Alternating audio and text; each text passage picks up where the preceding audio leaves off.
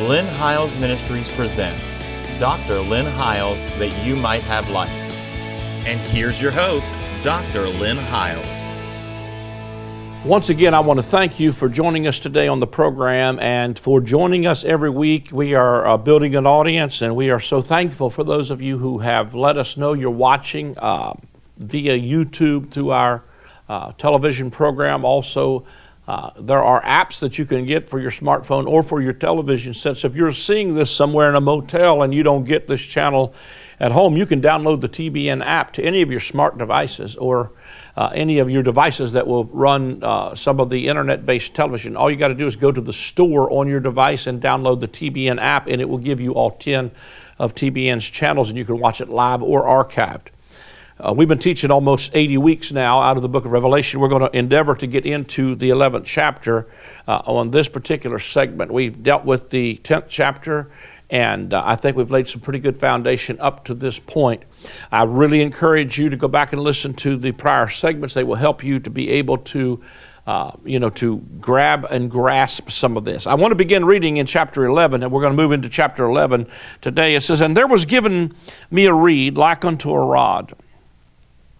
And the angel stood, saying, Rise and measure the temple of God, and the altar, and them that worship therein. But the court which is without the temple, leave out and measure it not. It is given unto the Gentiles, and the holy city shall they trod under foot for 42 months. And I will give power unto my 2 witnesses, and they shall prophesy 1,260 days in sackcloth. These are the 2 olive trees and the 2 candlesticks standing before the God of the earth. And if any man will hurt them, fire proceeds out of their mouth and devours their enemies. And if any man will hurt them, he must in this manner be killed. These have power to shut the heaven, that it rain not in the days of their prophecy. They have power over the waters, to turn them to blood, and to smite the earth with all plagues as often as they will. And when they shall have finished their testimony, the beast that ascends out of the bottomless pit shall make war against them, and shall overcome them, and shall kill them. And their dead bodies shall lie in the street of the great city, which is spiritually called Sodom and Egypt, where also our Lord was crucified. And they of the people and kindreds and tongues and nations shall see their dead bodies 3 days and a half, and shall not suffer their dead bodies to be put into graves. And they that dwell upon the earth shall rejoice over them and make merry, and shall send gifts one to another, because these 2 prophets tormented them that dwelt on the earth. And after 3 days and a half, the Spirit of life from God entered into them, and they stood upon their feet. Great fear fell upon them which saw them, and they heard a great voice from heaven saying unto them, Come up hither. And they ascended up to heaven in a cloud, and their enemies beheld them. And the same hour was there a great earthquake, and the 10th part of the city fell. And in the earthquake were slain of the men 7,000. The remnant were affrighted and gave glory to the God of heaven. The second woe is past, behold, the third woe cometh. And the 7th angel sounded, and there were great voices in heaven saying, The kingdoms of this world are become the kingdoms of our Lord and of his Christ, and he shall reign forever and ever. And the 24 elders which sat before God on their seats fell upon their faces and worshipped, saying, We give thee thanks, O Lord God Almighty, which art and was, and art to come, because thou hast taken to thee thy great power, and hast reigned. And the nations were angry, and thy wrath is come, and the time of the dead that they should be judged. And that thou shouldest give reward unto thy servants the prophets, and to the saints, and to them that fear thy name, small and great, and that thou shouldest destroy them which destroy the earth. And the temple of God was opened in heaven, and there was seen in the temple the ark of his testament, and there were lightnings and voices and thunderings and an earthquake and great hail. Now this is a powerful piece of scripture. I don't know how long it's going to take to unpack it. Now one of the things I do want to show you is, let me see if I can find this very quickly here in the book of Daniel. But I want to show you some things in the book of Daniel as well that kind of coincide with what is being said here in the book of Revelation. Daniel chapter 8, I'm going to begin reading around verse 10. It says, And a fiery stream issued and came forth before him, thousands ministered unto him, and 10,000 times 10,000 stood before him. The judgment was set, and the books were opened. Behold, I beheld then, because of the voice of the great the great words which the horn spake, I beheld even till the beast was slain, and his body destroyed and given to be burned in the flames. As concerning the rest of the beasts, they had their dominion taken away, yet their lives were prolonged for a season and time. And I saw in the night visions, behold, one like the Son of Man came with the clouds of heaven, and came to the Ancient of Days, and they brought him near before him, and there was given him dominion and glory and a kingdom, that all people, nations, languages should serve him. His dominion is an everlasting dominion which shall not pass away, and his kingdom that which shall not be destroyed. Now I'm going to skip down here to verse number 22. It says, or verse number 21. It says, I beheld, and the same horn made war against the saints and prevailed against them, until the Ancient of Days came, and judgment was given to the saints of the Most High. And the time came that the saints possessed the kingdom. Thus he said, the fourth beast shall be the fourth kingdom upon the earth, which shall be diverse from all kingdoms, and shall devour the whole earth, and shall tread it down and break it in pieces. And the 10 horns out of this kingdom are 10 kings that shall arise, and another shall arise after them. He shall be diverse from the first, and he shall subdue 3 kings. He shall speak great words against the Most High, and shall wear out the saints of the Most High, and think to change times and laws. And they shall be given into his hand until a time and times and dividing of times, which is literally 3.5 years or 42 months. But the judgment shall set, and they shall take away his dominion to consume and to destroy it unto the end. And the kingdom and the dominion and the greatness of the kingdom under the whole heaven shall be given to the people of the saints of the Most High, whose kingdom is an everlasting kingdom, and all dominions shall serve and obey him. Hitherto is the end of the matter. As for me, Daniel, my cogitations much troubled me, and my countenance changed in me, but I kept the matter in my heart. Wow, some powerful scripture. Now let me say to you that these kings that's talking about in the book of Daniel, especially if you go back and read them in the Amplified Bible and make a careful comparison with the book of Daniel and the book of Revelation, they are the exact same kings that are in power. The last kingdom, or the fourth kingdom, if you read in Daniel chapter 2, if you read it in the Amplified Bible, it'll just tell you who it is without you having to go back and do all their history work. But it tells you the fourth kingdom that will arise would be the Romans. That the first kingdom, I believe it was, the first kingdom was the Babylonian king. After him would arise Darius the Mede, and then the Medes and the Persians. After him would arise Alexander the Great, and the Greeks would come. And then after him, the Romans would come. And the second chapter of the book of Daniel tells us, I believe it is in the 45th verse, that in the days of these kings, the God of heaven would set up a kingdom which would never be destroyed, and the kingdom would not be left to other people. I submit to you that this beast in the book of Revelation is not another beast, but it is the same beast of Rome that is described in the book of Daniel. Now, I'm going to deal with the beast in another set of segments, so I'm not going to go into the detail of which one, had a deadly wound and was healed and all. We're going to go into that as we get on over here. I just want to simply make the comparison that the beast that was trying to overcome the saints and prevailed against them up until a certain time came. The time came that the saints possessed the kingdom. I submit to you, as we shared before in the last couple segments, that in chapter 10, when this mighty angel came down from heaven with a cloud, he's the same one that was appearing before the Ancient of Days who appeared in a cloud. He is the same one who put one foot on the land and one foot on the sea and says, time no longer, or that there would be no more intervention of time, that there should be any more waiting or delay. What he's saying is, listen, folks, this is the final times and a half times, or if you will, what Daniel prophesied as being the back bookend of his second time of the end prophecy of 1,290 days, 1,330 some days. And he said, until the time of the end. Now, we showed you on a chart when I had Dr. John Noe on with me that there was 40 years. And I talked about this also in the last 3 segments, that there was a 40-year gap from 30 AD to 70 AD. That was the transition period from the Old Covenant to the New Covenant. Much of the first part of Daniel's time prophecy of his 70 weeks was fulfilled in the first couple of years of that time period. But the back bookend was the last 3.5 years that Daniel talked about being the time of the end, or the 1,290 days, or the 42 months, or the 3.5 years. I believe it is the same exact amount of time that the temple is being trodden underfoot by the Gentiles.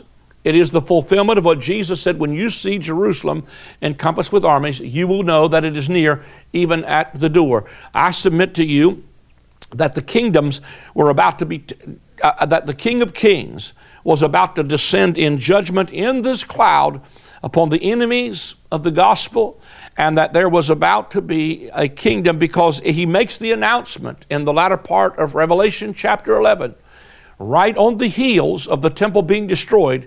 He says, there sounded a trumpet that said, the kingdoms of this world are become the kingdoms of our God and of his Christ. And that at that point in the book of Daniel, the kingdom and the greatness of the kingdom under the whole heaven would be given to the people of the saints of the Most High. I submit to you that Jesus is right now reigning.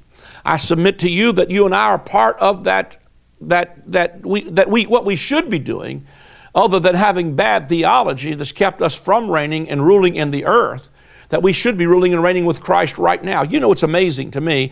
You see the scripture that talks about, because of the abundance of grace and the gift of righteousness, we reign in life by one Christ Jesus. And it's amazing to me that grace is the power to reign in life, but we talk about ruling and reigning when we get over yonder someplace. But when you read the rest of the book of Revelation, they ruled and reigned in the earth.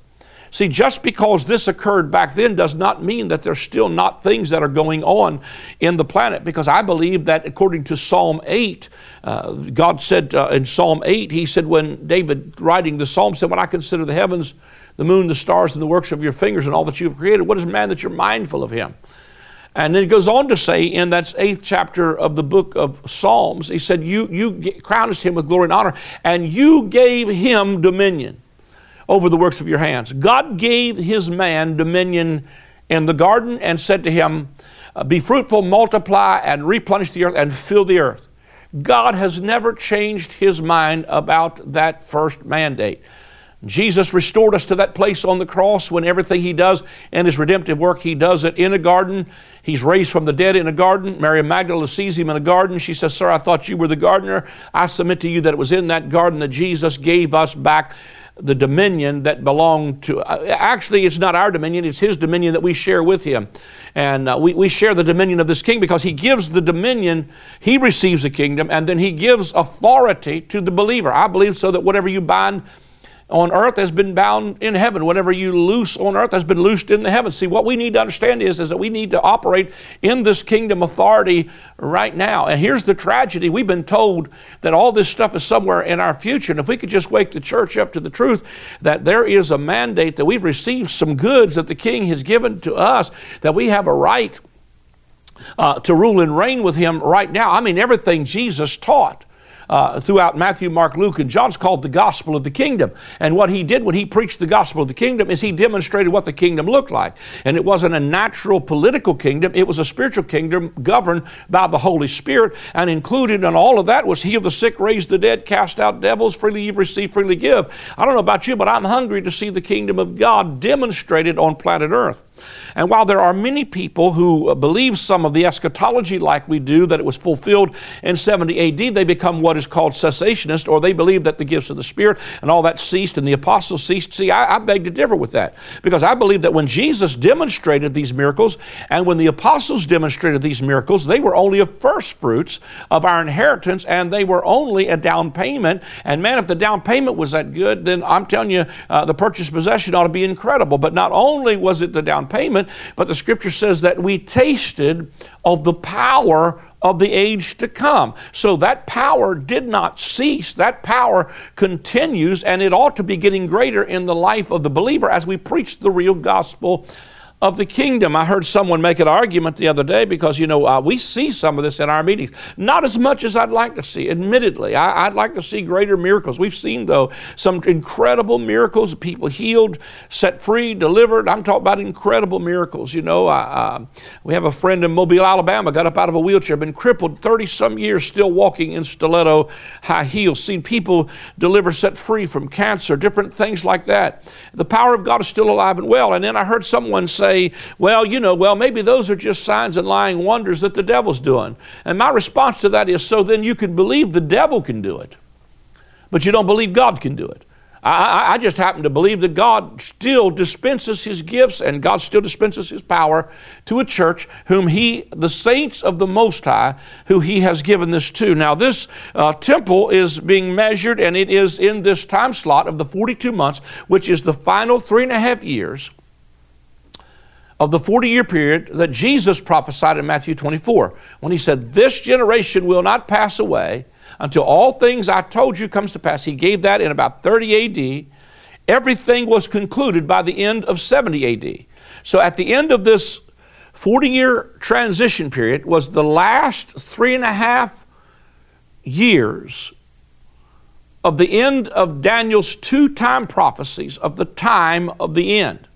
And so what he's saying is that during this 42 months is when the temple was about to be trodden underfoot by the Gentiles. The writings of Josephus are incredible. I've in the last couple of months read the whole entire volume of the writings of Josephus, and the stories that he tells of the extremities and of the narrative that he gives concerning just the horrible, horrible things that occurred during these last 3.5 years, because it was given to the Gentiles to tread underfoot in fulfillment of Luke 21:24, that says that these are the days of vengeance, that it might be fulfilled that was spoken by the prophets, that it would. Well, let me go back and see if I can read that to you and make it Luke 21.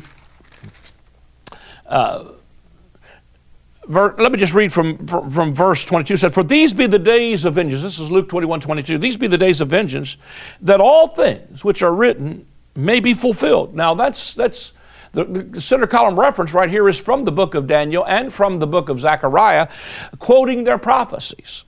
But woe unto them that are with child, unto them that give suck in those days. For there shall be great distress in the land, and wrath upon this people.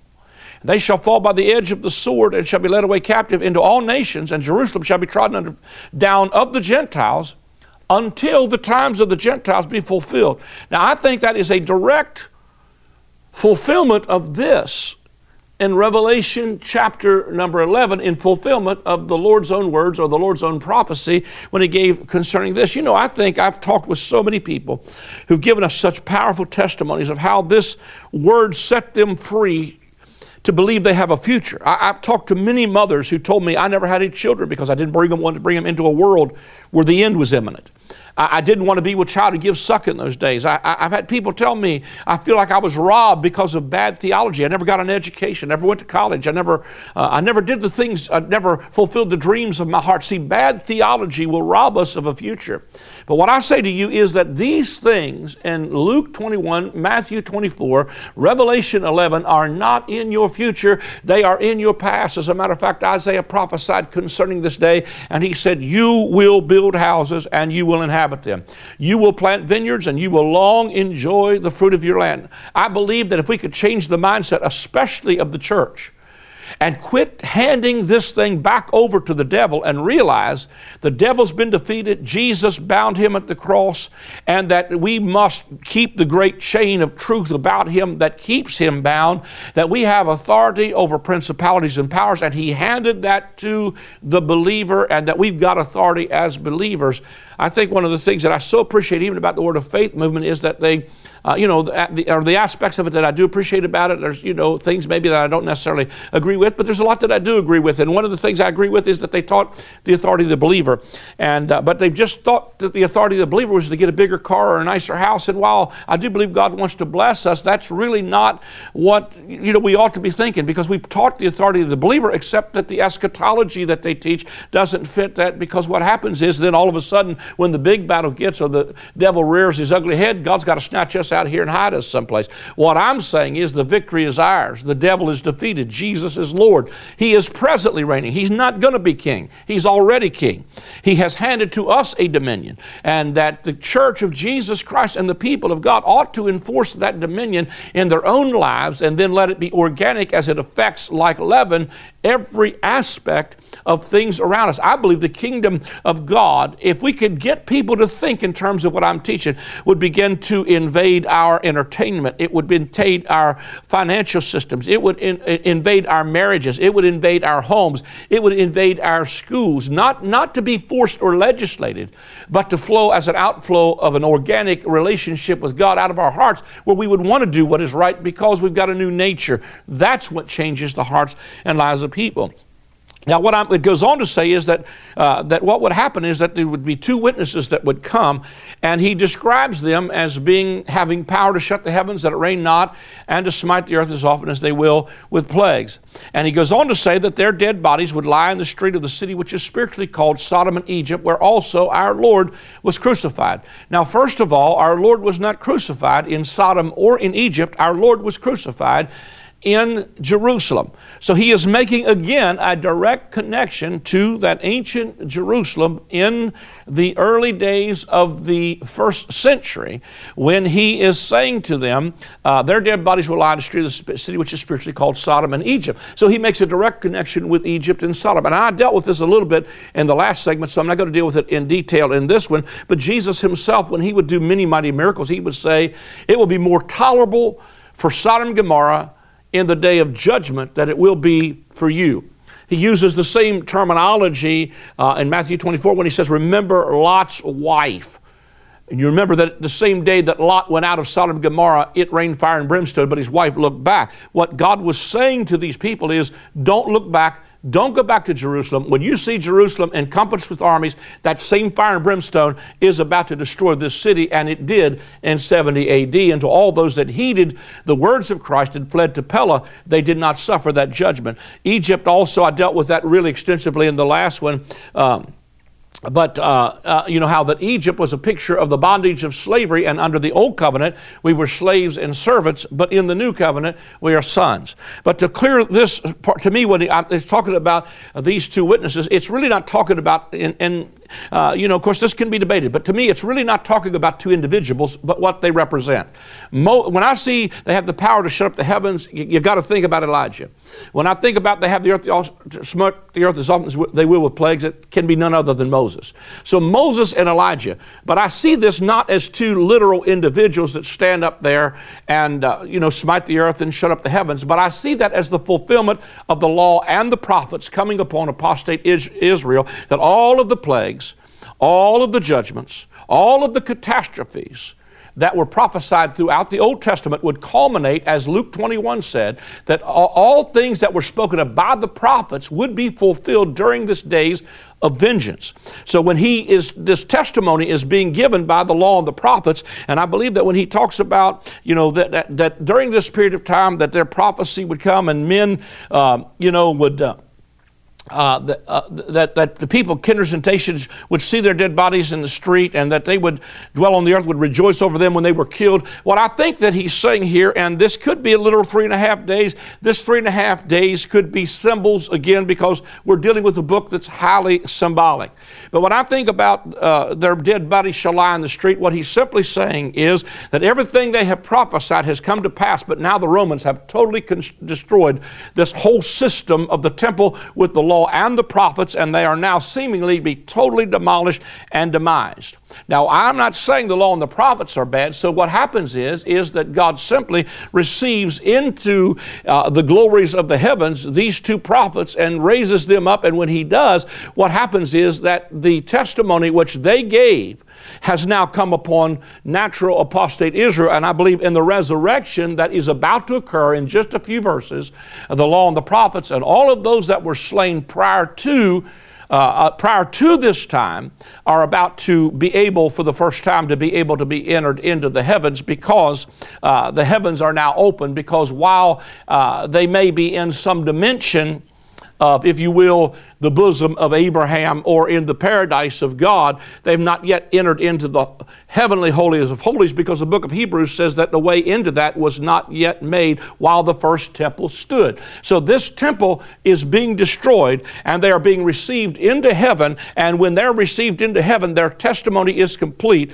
and everything that was declared by the law and the prophets, and the catastrophes, and the judgments, and the fire that comes down out of heaven, and all of God's judgments have now occurred upon apostate Israel and upon apostate Jerusalem. And these catastrophes have absolutely demolished, and so that there was a voice from heaven that called them up hither, and they ascended up to heaven in a cloud, and their enemies beheld them. And it says, in the same hour was there a great earthquake.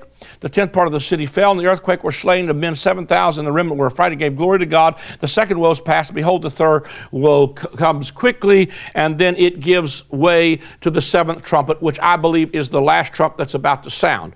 In the next segment, we're going to talk about the resurrection of the dead and how I believe that occurred during this period of time. At least some kind of a resurrection occurred then. But I need you to see that everything flows contextually. It flows historically. It flows in the same time slots without any hermeneutical gymnastics to try to make it fit some way that it does not. But I believe that you're seeing consistently what's happening clear up to the destruction of the temple and the final and closing days of what the biblical last days were and the biblical time of the end. Remember, when John Noe and I were on, that we talked about it is not the end of time. It is the appointed time of the end. We'll talk about that in the next segment when I come back, as we talk about the resurrection of the dead a little bit and try to touch that. God bless you. Thank you for joining us. Let me just say quickly to call the number on that screen if you'd like to become a partner with our ministry, or you'd like to sow a seed into the ministry. We really do need your help to do this. As you know, you've watched us for years. If those of you watch us, we have very little time that we share on raising funds, but we do need your help. It does cost an incredible amount of money to be on national television, and it is your faithful support that enables us to do that. Please don't sit on the sidelines. Become a part of something big. Hallelujah. And we thank you for that. God bless. Tune in again next week. For anyone struggling to understand John's writings in Revelation, this book provides true, biblically based answers. Through detailed insights into the letters John wrote to the 7 churches of his day, you will learn how to avoid the mistakes of the early church to overcome today's trials and tribulations. This book will provoke you to thought and dialogue, bringing greater clarity and revelation of Jesus Christ.